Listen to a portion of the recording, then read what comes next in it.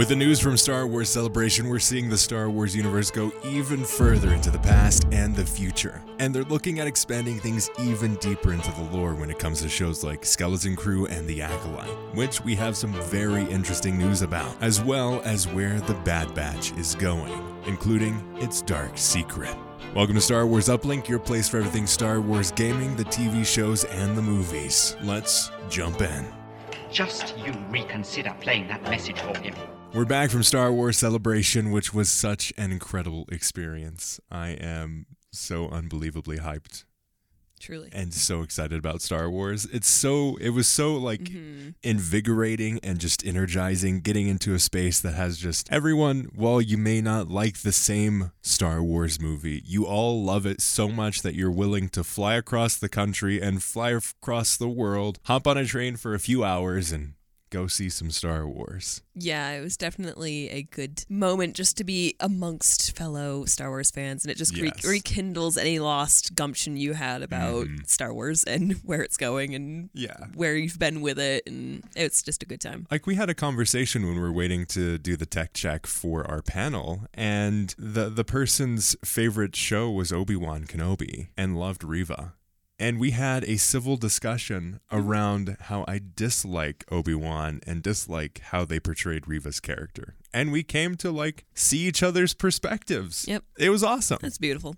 You don't get that on the internet. Yes, it was great. Alongside all of those lovely interactions, we got some insane details around the future of the Star Wars franchise. We got 3 new movies that were announced. One that has directed the new Indiana Jones movie. Apparently he's directing some other movie, but is prioritizing Star Wars before said other movie, which is like, oh my gosh, what the heck? Dave Filoni is going to be doing his first movie, actually, and that's going to take place probably the next movie after the big reveal, which is Daisy Ridley is back in Star Wars, and it's going to be showing her building up the new Jedi Order 15 years after the Rise of Skywalker. So that's it on the movie front. And then we've got a ton of details around the TV shows. The biggest I think we're most excited about is The Acolyte. And that was quite the crazy experience. I was thankfully able to hop into the Lucasfilm panel thanks to a huge shout out to Roderick. He had an extra pass and I was able to get the band to, by the skin of my teeth, the security guard, I had my phone up and I was like, my friend has a ticket for me. He is down there right now. Look at this. And the other one was like, just send him through. I don't care. We need to keep this moving. So by the skin of my teeth, we were able to do it because the one security guard was like, you're not getting in. And the other guy was just, keep it moving. I was like, oh, sweet. My opportunity. Let's go down there. But we got some looks, exclusive trailers on the Skeleton Crew as well as the Acolyte. Just quickly on the Skeleton Crew. Looks very good. Yeah. It looks very exciting and a fun, gritty Goonies-esque experience. And I think it really captures that feeling. You think it's going to be I don't want to say capture that nostalgia that the Goonies has, but do you think it's going to be... It's leaning into it big time. Oh. It's these group of kids, they go to this school and they ditch school and go on this adventure. They steal this ship. They get lost in deep space and imprisoned. Their parents are looking for them. So we have that parents' perspective. And then we have the kids' perspective, and they run into a Jedi who's played by Jude Law. Kids seem to have some great acting chops. I was very hesitant with it's a kid-led show. But no, it looks good. From the look that we saw on stage, it looks really good. And then The Acolyte. It was described by Leslie Headland as Frozen meets Kill Bill. That is a really weird comparison. Yeah. I'm not going to lie. What is going on with that? I think that description is a little weird. But when she started to talk about some of her inspirations, which is one being Yojimbo, which is one of my favorite Akira Kurosawa movies, you can see it. Yeah. It's so much it's diving into a lot of the mysticism around the Force, as well as using the Force as a way to put forward martial arts. And the big thing with that is they're trying to showcase the Jedi as the bad guys, show a Sith-led series, because it's probably going to run for multiple seasons from what we've heard, and really dive into what are the differences and why does the Jedi ultimately fail and pull those pieces into it. Mm-hmm. On the Frozen side of things, there seems to be a very strong female lead, and they seem to be pulling from, or she's very powerful, but she's not in a society that allows her to be able to embrace all of that. Yeah. So I think it's kind of that Frozen-esque idea of breaking away and just delving deep into the dark side, I assume. Yeah. And let it go. Right, and letting the Jedi stuff go, yeah. and how they're going to try to suppress all of that. That's a good take. Yeah. I think that's very unique from what I've heard online, too, because I think a lot of people are like, oh, wow, Kill Bill and Frozen, haha. I think that's a great detail of, like, the Jedi, they're so stuck in their ways. Mm-hmm. This is, I think, 100 or 200 years before we see them in the prequel series. They're high and mighty, and they have an idea of what is right and what is wrong. And if you step outside of either of those, you are automatically the bad guy. Mm-hmm. So I think it's going to play a lot into the idea of what does it mean to be a Jedi, and how does that actually work in practice? Honestly, I'm really excited to see a female Sith. Yes. We haven't seen that on screen. Mm-hmm. Ever? Asajj? Kind of, but not in live action for sure. Yeah, not in live action 100%. And we're going to see a lot of Jedi. Mm-hmm. I think that was the thing that, in the teaser that we saw, that was the thing that surprised me the most, was the amount of Jedi on screen is wild. We're getting that level of the prequel series where the Jedi are just everywhere. I think they have like 5 or 6 Jedi people that they're going to be there. Wow. That's going to be exciting. I don't know, like, I guess, yeah, with the prequels, we did get a lot of Jedi, but not as heavily focused. Yeah. It was just kind of like they're in the background, kind of mingling with the senators sort of thing. Like, they're there, but... Yeah. Yeah, no, this is going to be, like, Jedi heavy. Lee Young-Ye, I think that's how you pronounce his name. His character looks amazing. Like, they showcased some of his stuff on that, and that looked... If you imagine a samurai film and you imagine the influences that George Lucas had with Akira Kurosawa films and these like classic samurai, George Lucas has said this himself. Star Wars is like a Western meets a samurai film with a lot of the mysticism around the Force being drawn from like the samurai films, and then the texture and the kind of the layout of the hero's journey coming from the Western side of things. And then diving even deeper into that with like Yojimbo and the texture around that, and kind of like, oh, he's not necessarily a bad guy unless you are the bad guy, and then he is. So there's a lot of playing into the like perspective and the certain point of view kind of like thing. Like what makes you bad sort of thing. And really showing the Force big time. We saw a lot of the focus on the Force here. Which I didn't get to see any of that. So this is all news to me. It was really cool. But what we do have, we have some stuff from Leslie Headland, who I'm honestly like so pumped that she's taking this, like what she described as it's a very unique situation, because she didn't get approached by Kathleen Kennedy. She said, I want to make Frozen meets Kill Bill in Star Wars. And Kathleen Kennedy was like, okay, well, I like what you've done before. I think you can do something like this. We don't have anything else like this. If you're going to do this, which we want to work with you, it needs to be set in this time frame. And then Leslie Headland was like, oh, I didn't even know about the High Republic. So she went and read all of the books, looked at the like reference books, and really dive deep into the High Republic to bring these characters, some of them directly from the book series, that are coming into play here. Yeah, in an interview, she was kind of going on how working with Kathleen Kennedy wasn't so much like a pitch. She said it was more like a conversation where Kathleen Kennedy was like, okay, what would you do about this? And what would you do about this? So it's really kind of encouraging to actually see someone step forward and not just be approached by someone being like, you have to make this. And then it's really nice to see someone actually have some passion behind.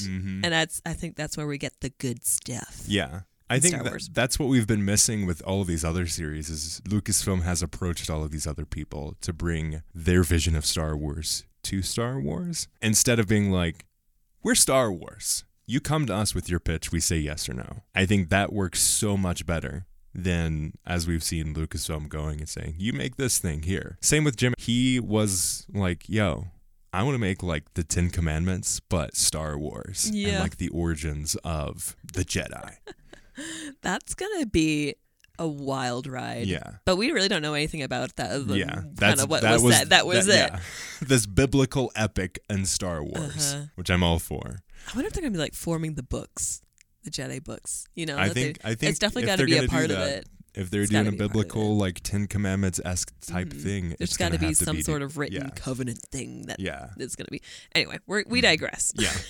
But back to the Acolyte, the showrunner, Leslie Headland, has this to say when it comes to how the Jedi will be portrayed. Quote, "The Acolyte won't be kind to the Jedi," says the showrunner. And also makes the connection to The Last Jedi. Quote, "I think it's difficult to do a show that is critical in any way of the Jedi. And I think that you saw that with Rian Johnson's film." Do you know what I mean? Like, I think that especially in that moment, people were very nervous about saying this particular institution may not be the light and perfect, stunning group of heroes that are totally nobly intentioned. And one thing that I think Dave would say is that they are fallible. That's really the story that George told with prequels, right? The fall of this particular group. And I think that's very exciting to see this new perspective on the Jedi and to showcase how they fall and how their pride and how the weaknesses of the Jedi and that institution ultimately comes down to the humans and shows how the Sith can be led. And showcasing the Jedi as the bad guy is going to be fascinating to see. I'm interested by this perspective in this timeline, because we know where it goes and we know what it becomes. Is this like another breaking down of it before it becomes big again? Or is this just like already we're seeing the cracks in the foundation here? I think this is like really showing the cracks in the foundation. Like if we look at the High Republic, we see the light, the height of the Jedi, as it's often described as. And we see the Jedi in this very heroic role before they get roped into kind of like the peacekeepers and the warriors when it comes to like the Clone Wars. We're seeing them in a completely different light, but this foundation that they've built of themselves of being these like holy soldiers is cracking and being taken apart. And we're seeing a different kind of Sith. Instead of like, this is way before Palpatine. This is before Darth Plagueis even, I think. So we'll see a new look at what the Sith look like and what they're going to be doing in this universe. Yeah, I think that probably is the biggest thing, is that we're going to see a much more human side of both. Yeah, because it's not like this institution of the Sith. It's like, I don't like the Jedi, I'm going to find my own way. Right. And it just so happens I'm going to the dark side. Yeah. I think a lot of this is going to be about power and how they both use it. Like where the Sith is going to be more like, I want to just have personal gain, I assume. Although I think they both are going to be doing that. Like they're both in it to just be powerful and and the Jedi are going to be holding more power than the Sith are, and it's just going to be a fascinating The Sith journey. Will be the underdogs in this story. Yeah, so we're all going to be rooting for them for sure. Which is exciting, especially like we've never seen this in live action before. We saw it in the video games in a way with Battlefront 2's campaign, but we didn't actually see it because Iden Versio goes to the rebellion pretty quickly in that story. Yeah. We do see more of that in like the books of Inferno Squad, which we have behind us on the set here, which we see more of that like dark side perspective, but we haven't seen like the like scrappy dark side. We've always seen like the Empire, right, or the First Order, or the like CIS, the separatists. Like we always see this organizational perspective on these like big bads. Right. What does it look like for a Sith to be on the run, trying to find out their own path? I have a lot of questions. Yeah. But we don't know all that much about this other than kind of what we're just talking about here. So, yeah. Yeah, and Lee Young-Ye says this when it comes to portraying the Jedi Master. The most fun part of this character is the complexity of emotions and the depth and the layers. That's the most interesting part. But as much of that emotion going on, I also feel immense pressure. Jodie Turner-Smith says this: my character is a powerful leader of women, and I do use the Force, but I'm not a Jedi or a Sith. And we did see a little bit of that character in like this dojo perspective, just relying on the Force, like no lightsaber or anything. And Amanda Stenberg says, what I love about Star Wars is how it delves into the complicated effects of power, and so we get to do that now, but within a point of the timeline that hasn't been explored before, which is the High Republic era. So like we were talking about, it's a power. What is this quote? It's like there's only power and those strong enough to like take the power. Like I think that's a quote somewhere of like a good perspective of this, I feel. I think it's really interesting that that he specifically says as a Jedi that he's portraying that he's got so many emotions. Yes. Like, I feel like that's going to be one of the really big sticking points in this series is that, first of all, we're dealing with a female Sith. Yes. I think we're dealing with more than one. Maybe. I have a feeling. Or like a gray Jedi experience. I have a feeling that Matrix lady, I have a feeling she's going to be towing the line there. Oh, yeah. She's got to be something. To be not a Jedi or a Sith, but using the Force is just so fascinating. Yeah. To finish my thought, though, on the whole like emotions thing, so we've got this female Sith. I'm assuming she becomes a Sith anyway. Yeah.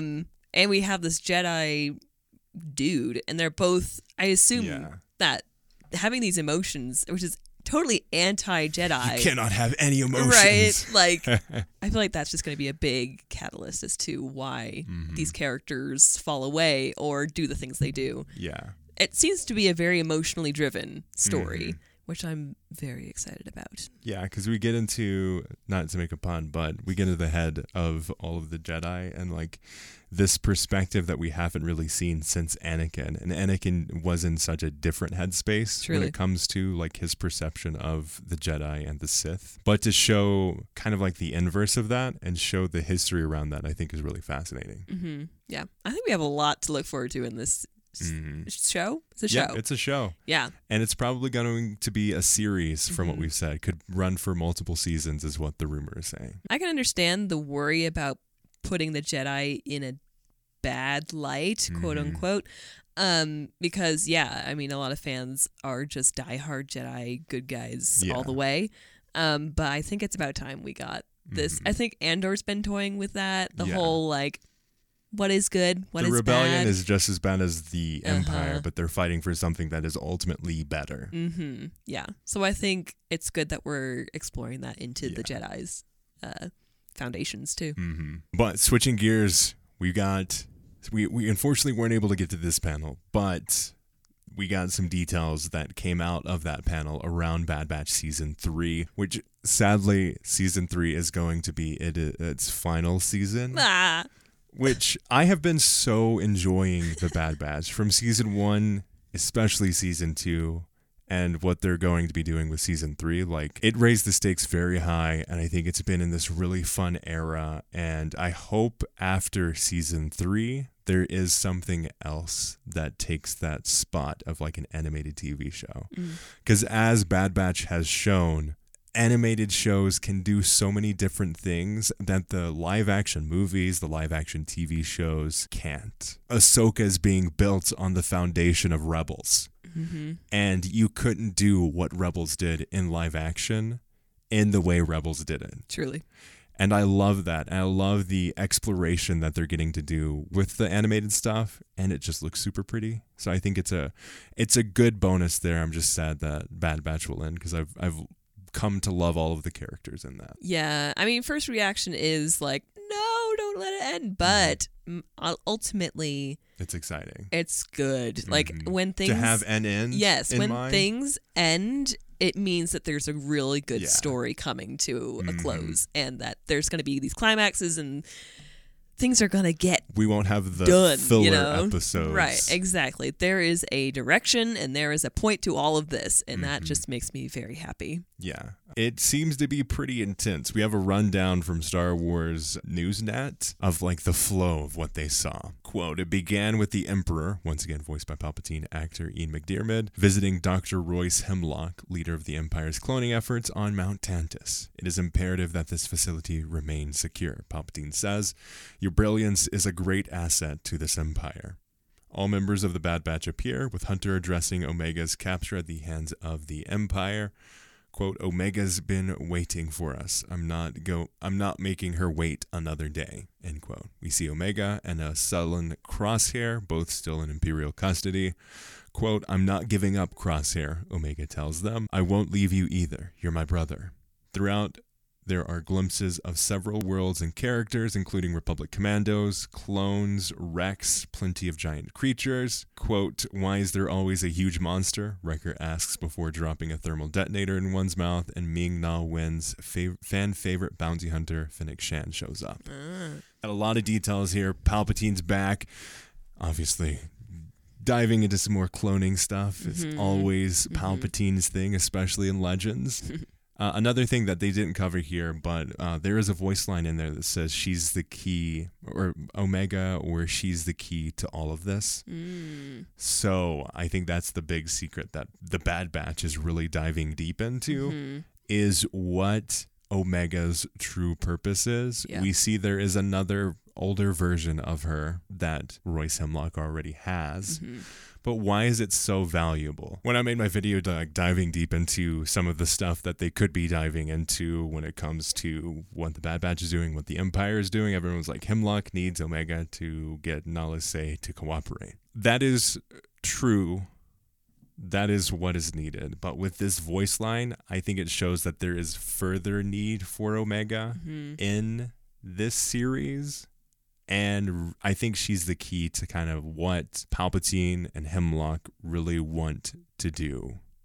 It would make sense because, I mean, that was kind of the whole point of Bad Batch ever since the beginning. It's always been about Omega. Yeah. It's always been her. And it's always been them protecting her. And this is her story, frankly. So. Oh, yeah. Yeah. Well, it is called the Bad Batch. It's really all about Omega. And how she fits in or doesn't fit in, and how she has to be the key to everything. Yeah, she's the outlier here. She's the one that's everything's going weird because of. It seems. I think a fun note, one of the interviews that they had with Omega's voice actress was a fun little detail.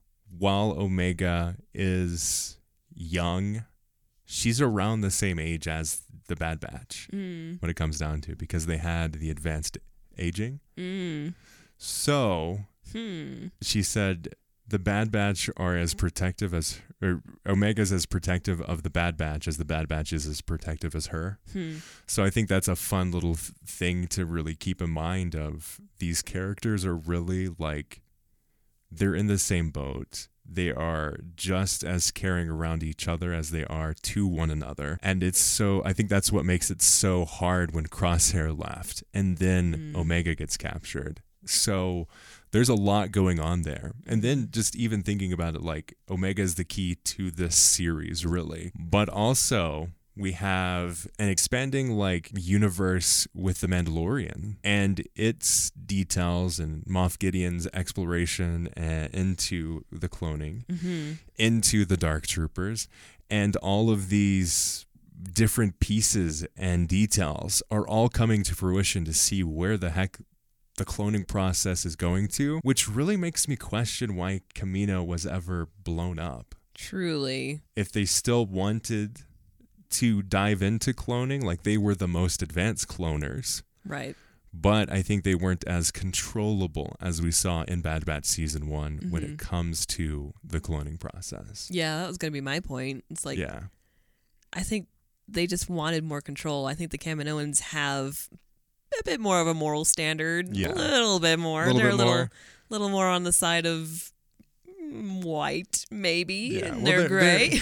They're light gray. They're not full gray. They're providing a service. Exactly. Which is available to anyone, and I think that's one of the things that Palpatine doesn't want. Palpatine wants to control the clones and them getting made and how they act and how they're portrayed and how they're created. Yeah, and I think, as we see with Snoke and all that, it gets a lot more specific. He's getting a lot. It's not just, I want an army, here's a bunch of money. Yeah. Now it's becoming a lot more fine-tuning and... How can we utilize the clones strategically and not just off of the base of Boba Fett or Jango Fett? Right. How can we make the clones fit our purposes in smaller batches and in more specific use cases. I think that's why Clone Force 99, the Bad Batch, was so exciting, is because we have the clones that were altered for these very specific use cases and these very specific strengths, which is really fun and really exciting. And I feel like they're going to pull some of that into this as well. I think Omega, for whatever reason, we'll find out. I think she's, well, all of them. I think they all have this special idea, or like there's a muchness behind all of them that they're looking for, and I think Omega is the perfection of that muchness. I wonder if Omega's like you know how you have a decoder key. Like if you have like a secret language or a secret message code, you need to have the decoder ring or a decoder key to really be able to crack that code easily or be able to read it. I wonder if she is like the genetic code when it comes to this next iteration of cloning. To take this base, which is a male base, to go to this female clone and start to adjust and take the idea of cloning from this one genetic model. Instead of duplicating it exactly, what happens if we change it? What happens if we alter it in the ways that we want it to be altered? Can it survive, and can it grow and adapt? Maybe she is the key. I would say that's a pretty solid baseline for what we're thinking of and going into this next season, this last season. I think that's probably, I would say that's probably where they're going with this. And my expectation, my theory on season 3 is whatever season 3 sets up, we're going to see the ramifications of in The Mandalorian, in Ahsoka, in Skeleton Crew. Oh, yeah. In how Thrawn is approached and how the Empire is approached. What does it look like for clones to be implicated with Dr. Pershing out of the picture, with the new Beskar troopers? There are things there that I think we're going to see the foundations of in The Bad Batch, season 3. I'm really surprised by how much they're combining all of these, or at least they're just playing with different little strings of the same idea of cloning and all of this. I'm kind of baffled by it. Yeah. I don't know that I'm happy too much about it, because now it's starting to feel like, okay, no, everyone has to watch all of this. And that's kind of... But it's not I still think it's not quite like Marvel's Mandalorian's point. Further into the future, and they're playing with the same ideas that are getting implemented in The Bad Batch, which makes sense because they are all clones. So I don't think you necessarily have to watch The Bad Batch, but I think if you do watch The Bad Batch, you have a deeper appreciation, like this discussion that we're having now, on how Moff Gideon and Thrawn and the new Shadow Empire is really going to move forward off the basis of these clones. Yeah. I think it's really exciting. It's exciting. Man, cloning. Who would have thought we would be in the era of still cloning things? Are we back in the prequels? My goodness. This was a topic I never thought we would get into. But and I think it's really evolving too on how the cloning process works, which I think is just super exciting. Also, I'm fascinated to see how they're going to wrap up the whole Senator Chuchi and what she's going to be able to do for the clones. I don't think it's going to be much. Probably not anything's going to happen. I think it's going to end up really badly, but I'm still fascinated to just see what happens there. We did see a cosplay of Chuchi at Star Wars Celebration, which is really fun. It's so great. So great to see the fringes of characters that people are bringing. But I do agree. I don't think we're going to see the ramifications of Chuchi's efforts really, except for the fact of the clones that she does help, we may see later on down the line. We do see Rex and Rebels. We do see some of these people, these clones, in the later stuff. But I doubt we'll see any huge ramifications from that. Ultimately, we're going to go into a pretty dark time. Yeah. Because... things don't go well for the clones. This is kind of their end. It's a dark time for the Jedi. Dark time for the clones. Yeah. So this is probably going to be a pretty heavy last season. Yeah. Get ready to cry. Yep. Have the tissues close. Yeah. But with that, thank you all so much for listening to this episode. Check out our podcast wherever you find podcasts. Let us know your thoughts on our theories. And hey, you can check out our YouTube channel where we have deeper dives into all of this stuff, the podcast in video form. And hey, if you're watching this on video, like and subscribe. As always, thanks for listening, and may the Force be with you.